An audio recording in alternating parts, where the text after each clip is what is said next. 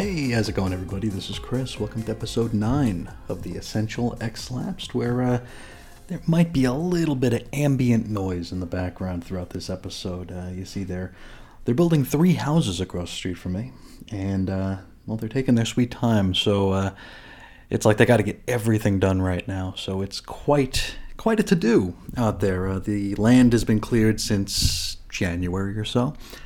And here we sit on the precipice of July, and they're finally getting started.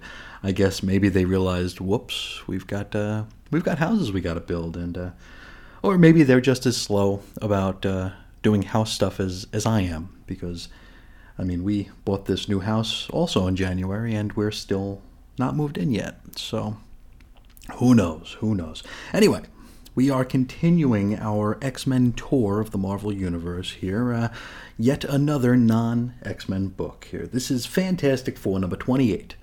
And this had a July 1964 cover date. The story is called We Have to Fight the X-Men.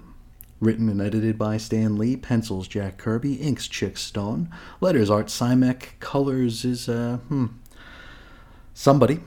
There were colors in these things. I don't know. Maybe this all goes back to the way I thought things were when I first started reading comics in the late 80s, early 90s, that everything happened because Stan Lee did it. That was kind of what I came in with. Any book I picked up, it's like I never looked at the credits, until years later, or months later, I should say. And so I figured everything was Stan Lee. He wrote them, he drew them, he colored them, he inked them, he printed them, he drove them to the store himself. I don't know. Anyway, we don't know who the colorist is what I'm trying to say. This did have a cover price of 12 cents. We do know that. So let's get on into it here. Now we open, and it's a typical afternoon for the Fantastic Four. Ben, he's carrying around a giant sculpture of himself that his chick Alicia Masters sculpted for him. The rest of the fam, they're reading a nebulous newspaper. Is it the Daily Bugle? Yeah, sure, why not? Now, just like how we opened last episode's Strange Tales story, the X-Men are just all over the news. Now, this rag boasts the first photos of them and reveals that they've recently had a successful exploit. And in fairness, and I guess kudos to Stan here, the Strange Tales story did not feature any photos of the X-Men on the cover of that newspaper, though I'm pretty sure we've seen pictures of them in the paper before. I'm almost positive. Anyway, Reed comments on how famous the X-Men have become in such a short period of time. So they're not yet feared and or hated, so how about that? Ben ain't impressed, and he asks, who they ever beat? To which Sue begins reciting the X-Men's exploits. You see, the X-Men have beaten Magneto, the Space Phantom, the Blob, Quicksilver, and Scarlet Witch. Reed would add Toad and Mastermind, and I far be it from me to correct Sue Storm here, but I think she's confusing the Space Phantom with the Vanisher. The Space Phantom was actually the baddie from Avengers number 2, not X-Men number 2. So maybe I spoke a little too soon, giving Stan the Man some continuity points. That'll be a demerit, young man, and further evidence as to why you should never, ever edit your own work.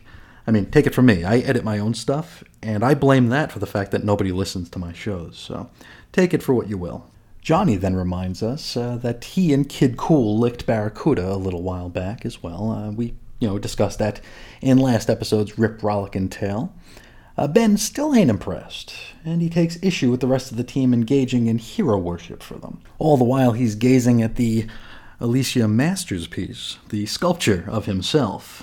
He comments that Alicia is a much better sculptor than the Puppet Master, which reminds she, him, and us that the Puppet Master is indeed Alicia's stepfather. And so we get a few pages of woe is me. Now, speaking of the Puppet Master, let's shift scenes to where old PM is having a meeting with another villain, the Mad Thinker. Now, this meeting is at the Thinker's request, and we also see that the Awesome Android is here. Now, the first time I ever saw the Awesome Android was on a Marvel trading card. I think it was Marvel Universe Series 3. I'm guessing it was a Mad Thinker card, because I don't think the Android got one. I think he was in the background of it. And I thought that he had a literal butt for a head. He looks like he's got a butt instead of a head. Anyway, the Mad Thinker has a plan for how they can defeat the Fantastic Four together. And so he has PM don some radiation protective garb so he can tinker with some radioactive clay. Now you see, the thinker has deduced that perhaps if they made a puppet of Professor X, they could use his mental abilities to sick the X-Men on the Fantastic Four. And so, the Mad Thinker describes to the Puppet Master what he thinks Professor X looks like, so he can get to molding a puppet plaything in his likeness. This is wild. Now, at that moment, we shift scenes over to the flesh and blood Charles Xavier, who our narration introduces as one of the world's most famous mutants. I thought we weren't supposed to know he was a mutant. I mean, this must be one of the many reasons why I was so confused when the Grant Morrison Xavier as a mutant reveal happened. Anyway, he feels someone attempting to exercise mental control over him, but he initially manages to fight it off, until the Puppet Master piles on even more radioactive clay. I'm not sure how that works, but it does. And so the puppeted prof calls for his X-Men to report into him. He gives them the orders for their next mission. They are to find, trap, and destroy the Fantastic Four. And the X-Men are quite flabbergasted and also quite stupid because they just go along with this plan without much, if any, argument. So, we jump ahead to Stan's favorite time, minutes later, where the X-Men are arriving outside the Baxter building in their, quote, late model jetcopter. Now, Mr. Fantastic sticks his head and around 6 feet of neck out the window to see who's come to visit them. The X-Men are immediately welcomed inside, and we get ourselves a little bit of a meet and greet. Cyclops invites Reed to come with them to a nearby mesa where an alien craft had recently landed. Reed declines, which seems a little bit out of character for him, but whatever. Now, you see, he's too busy working on an Air Force commission for a special jet nose cone. Now, Cyclops, upon hearing this, thinks to himself that, yeah, this is exactly what Reed was going to say. He knew, I don't know how he knew he would turn him down, and I don't know how that's a good thing, but okay. He then proceeds to blast the bejesus out of the nose cone with his optic blasts, and of course that leads to a fight. Now, Cyclops continuously blasts at Reed, who's able to nimbly dodge most of those blasts. Johnny flames on and gets involved, and soon becomes the target of Cyclops' red-eyed fury. And so it becomes a battle of attrition between optic blasts and bodily flame. Off to the side, Jean attempts to telekinetically lift the Thing statue, but it's too heavy, and so she drops and destroys it. This rightly ticks old Ben Grimm off, and he declares that if she weren't a dame, he'd beat her ass. Jean responds by wrapping Benji up in some TK hoodoo to keep him off balance. Elsewhere, Sue kind of just watches this whole play out alongside Angel. They're just watching. Angel then grabs her and raises her off the ground. Bobby entraps Sue's legs with an ice lasso so she can't get away. The fight continues back over with the fellas here. Mr. Fantastic rolls over to try and knock the Beast off his feet. He turns into like a rubber ball, basically. But Hank is able to do some nimble acrobatic type stuff, and he balances on the Reed ball. Reed then comes loose and sends the Beast flying, though he's able to correct his trajectory in midair, bouncing off the nearby walls and landing on his feet. Beast then attempts to spear Reed, but misses due to some stretchy hoodoo. He makes his midsection kind of shift to the side a bit. And he winds up clashing with the Thing, and Jean catches them both with her telekinesis, so she can't lift the Thing's statue, but the Thing and Beast, that's perfectly fine, I guess. But then, Benji breaks free. He grabs Jean and he lays her down over his knee as though he's about to give her a spanking. Iceman then nails the Thing with some ice, encasing his entire head and both of his feet in ice cubes, basically. Cyclops continues blasting at the Fantastic Four's equipment until Reed has himself an idea. Now, this is an idea he probably should have had several pages ago, but better late than never, I guess. Now, his plan is to pretend to surrender and see what the X-Men have planned for them. And so he calls off the Thing and the Torch, telling them to stand down. We jump to the jet copter where the X-Men load Sue into a steel locker as though she's a Screech. Now, this way, the rest of the Fantastic Four will have no choice but to follow them to their next location, so they're using Sue as bait, even though the Fantastic Four have basically stood down. Now, back inside the Baxter building, Reed and the gang prepare to leave. Here, Ben discovers that Alicia Masters had been placed out of harm's way by the X-Men. She's been put up on a high pedestal so she wouldn't get hurt in the fracas. Now, upon seeing this, Reed can just immediately tell that our mutant heroes aren't, really bad guys. They actually mean no harm. Johnny, he's not sure he's buying it. Regardless, the Fantastic Three pop into their pogo plane and shove off. Now, Stan's favorite time progression, minutes later, they arrive at a barren ridge outside the city. Maybe this is one of the places that Tony Stark sets off A-bombs. It's very barren and desolate. Now, the X-Men wave Reed and the boys down. And as they do so, Professor X gives more mental instructions. You see, they're to battle the Fantastic Four again, this time subduing them for good. And so, once there are 8 fantastic feet on the ground, we rejoin our extended fight scene. Now, Ben approaches Cyclops. However, once he gets close enough to reach him, he falls into a hole in the ground. Scott realizes that this entire area has been booby-trapped and assumes it was all the professor's doing. Now, Reed rushes to Ben's aid, but gets all tangled up in one of those hose winder-upper thingers that you might have on the side of your house, and that pops up out of the ground, and Reed is, he's rolled up. It's kind of like a danger field or something, and not the I gets no respect sort of thing, like a danger room, but in a field. Now, Sue has Jean trapped in an invisible force field, but releases her when she realizes the rest of her team needs help. Just then, some of those t-shirt bazookas pop up out of the ground and fire asbestos blankets at both she and Johnny. Now, this straitjackets them and extinguishes the torch's flames, except for his head. Then, the ground opens up, and the Mad Thinker, Puppet Master, and the Awesome Butthead rise from down below. Now, they introduce themselves to the X-Men, revealing that they are who've been giving the orders. Cyclops immediately recognizes them, claiming to have read about them not too long ago, and he kicks himself for falling for this plot. The Puppet Master then creepily dangles the Professor Puppet in front of our heroes, inspiring the real Professor X to send a mental suggestion to the X-Men to fall asleep. And so they do. Well, not all of them. The Beast does not. He fights the urge long enough to launch himself at the Puppet Master, which causes him to drop the puppet. Beast then stomps on it, breaking the baddie's control over the Professor. Now, over in that hole, the Thing pulls himself back up to ground level. He unwinds Mr. Fantastic from that hose trap gimmick. Together, they tear the Torch and the Invisible Girl from their asbestos blankets. Then, the combined forces of the X-Men and the Fantastic Four engage in combat with the Awesome Butthead. And, well, their attacks are pretty futile. Now, the android takes on the characteristics of whoever it's fighting. And so when Bobby goes in for an attack, he himself gets encased in a block of ice. Ben then runs in and tries to lift the android, but as he does so, the baddie turns into a rocky mass itself, proving to be way too heavy for Mr. Grimm. Now, when all looks helpless, the real Professor X awakes from his stupor and exercises some weird mental pressure pointing to turn off the awesome android's artificial nervous system. Okay, whatever the case, it slumps to the ground. Now, our baddies attempt to escape back through their underground lab with Beast hot on their trail, bouncing from wall to wall to wall. Unfortunately, he's a little bit too slow. Now, the Thinker and the Master load onto an underground jet plane and escape via an opening in a nearby cliff. Gotta say, some weird topography the Marvel suburbs have, don't they? Anyway, this takes us to our ending. The X-Men and Fantastic Four shake hands and part as friends, and just like the end of every early Marvel team-up, they all hope that one day they'll work together on the same side. And that is where we leave it.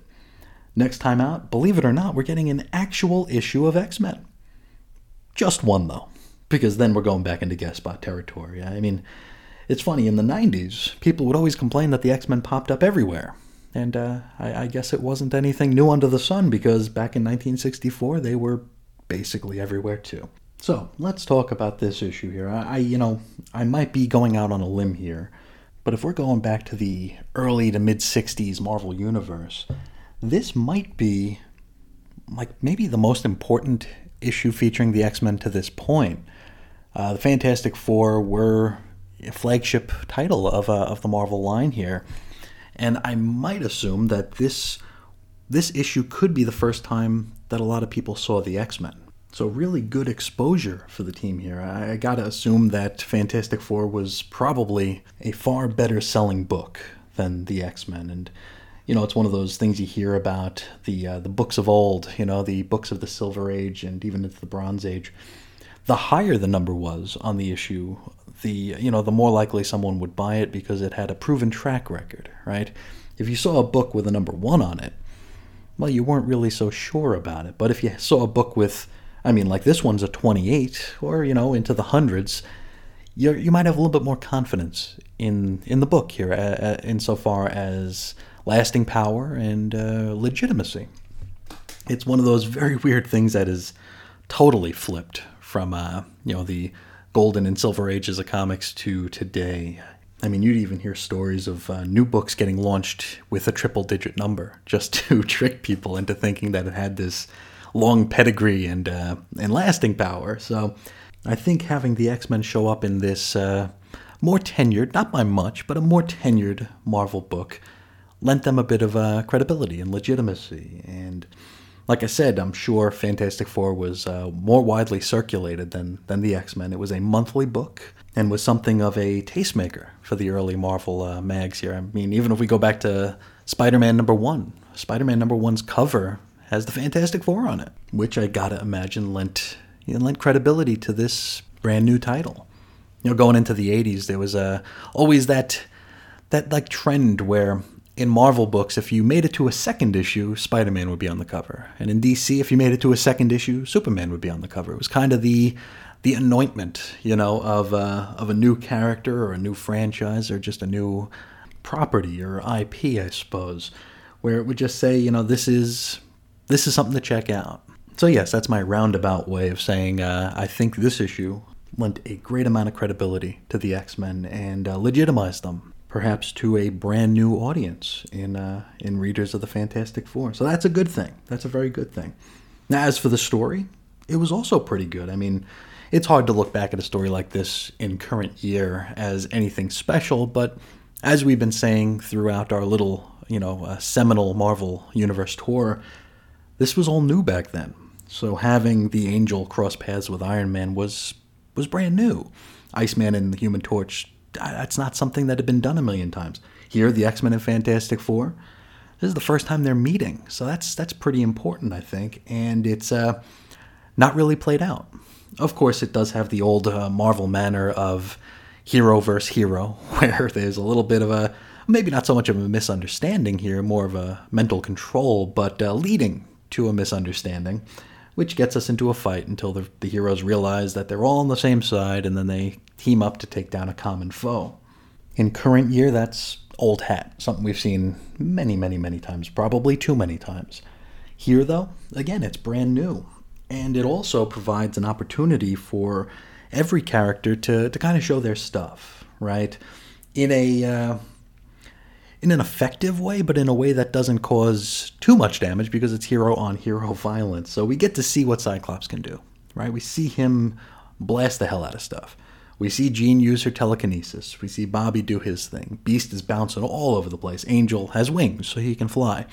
We also get to see the Fantastic Four do all their stuff. So I guess in the odd event that you are someone who came in to read the X-Men and never read a Fantastic Four book before, well, this serves as a pretty good introduction to them as well.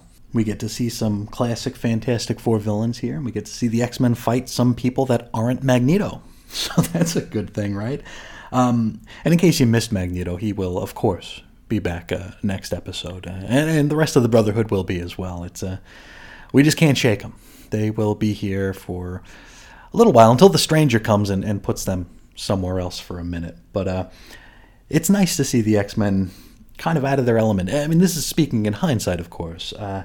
It's not often we get to see them, engage in battle with non-X villains. So it's pretty neat to see them facing off against the Puppet Master and the Mad Thinker, despite the fact that they're not some of my favorite villains by a long stretch. But it's still something of a novelty in hindsight, because, like I said, we just don't get to see that all that often. Especially nowadays, in our current Krakoan books here, all the bad guys are maybe not so much good guys, but they're aligned with the good guys. So maybe we can have the the X-Men face off with the Puppet Master again. Why not, right? It'll be better than nameless Russians and people in suits and the Skady 800th alien invasion. I gotta mention that I also appreciate how continuity is used here. I mean, continuity is... Yeah, there isn't much continuity. I mean, this is all brand new properties, relatively speaking. But it's still nice to have Johnny be like, hey, me and Iceman got together and beat up the Barracuda. And actually, this episode was supposed to be, or this issue was supposed to be last episode's show until I read that panel and realized, oh wow, there was another X-Men appearance in a Marvel book. So I had to go dig out a different book so I can cover the Iceman and Human Torch team up from Strange Tales. So thank goodness for editorial footnotes and continuity. Both things that I love a lot and things that made me not miss something, right? Otherwise, it would be like 30 episodes from now, it's like, oh yeah, by the way, I missed this. Which, as someone trying to go through like as many of the notable appearances as possible would really cause me to lose a little bit of sleep, which probably says a whole lot more about me than I really should be admitting on the air here. I'm a little bit compulsive, I suppose. But I think that's about all I have to say about this story. It was a fun one. It was definitely a fun one. It was an important one. It was the first meeting between the X-Men and the Fantastic Four, which is a pretty major happening for, a relatively new property. So I'm very happy we covered this one. I hope you guys are as well. And just like I said a few episodes ago, if I'm coming up on a notable X-Men appearance in a non-X-Men book, please let me know, because I'm doing as much research as I possibly can. I'm digging through the old indexes to see what like next appearances are. I'm digging through the Marvel Wiki month by month, week by week from back in 1964, trying to make sure we don't miss anything. And just in case I do, please feel free to reach out to me and let me know. Further, I did pose a question a few episodes back about inserts, retcons, things like X-Men First Class, X-Men Hidden Years. Are those things you'd like to hear me discuss on the show? Are those things you feel are vital and I suppose in canon to an extent? Because I'm totally fine doing basically whatever, right? So let me know and we will get to planning. And it's been a long time since I've extended an open invite to come on the program and talk about some X-Men stuff with me. So if there are any, upcoming Silver Age stories you'd like to be on the air to discuss, please feel free to hit me up and we will work something out there. Now, speaking of which, you can get a hold of me several different ways on the internet. You can find me on Twitter at Ace Comics, on Instagram at 90s X-Men. You can shoot me an email over to weirdcomicshistory@gmail.com, or you can call into the X-Labs hotline at 623-396-JERK. You can find blog posts and show notes over at chrisisoninfiniteearths.com. You could join us on Facebook. Our little group is 90s X-Men. And finally, for the archives and all the Chris and Reggie comic commentary stuff, you can head to chrisandreggie.podbean.com. Available anywhere you find noise. And if, while you're there, you like what you hear, or at least appreciate the effort that goes into it each and every day, I would love for you to share the show, spread the word, do me that kindness. Tell folks that this show, is. It exists, and maybe they'll dig it. Or maybe they won't. I mean, we'll hope for the best. So if you wouldn't mind spreading the word, I would really, really appreciate it. Speaking of appreciation, it means so much to me that you'd allow me to be part of your day today. So thank you all so, so much. And until next time, as always, I'll talk to you again real soon. See ya.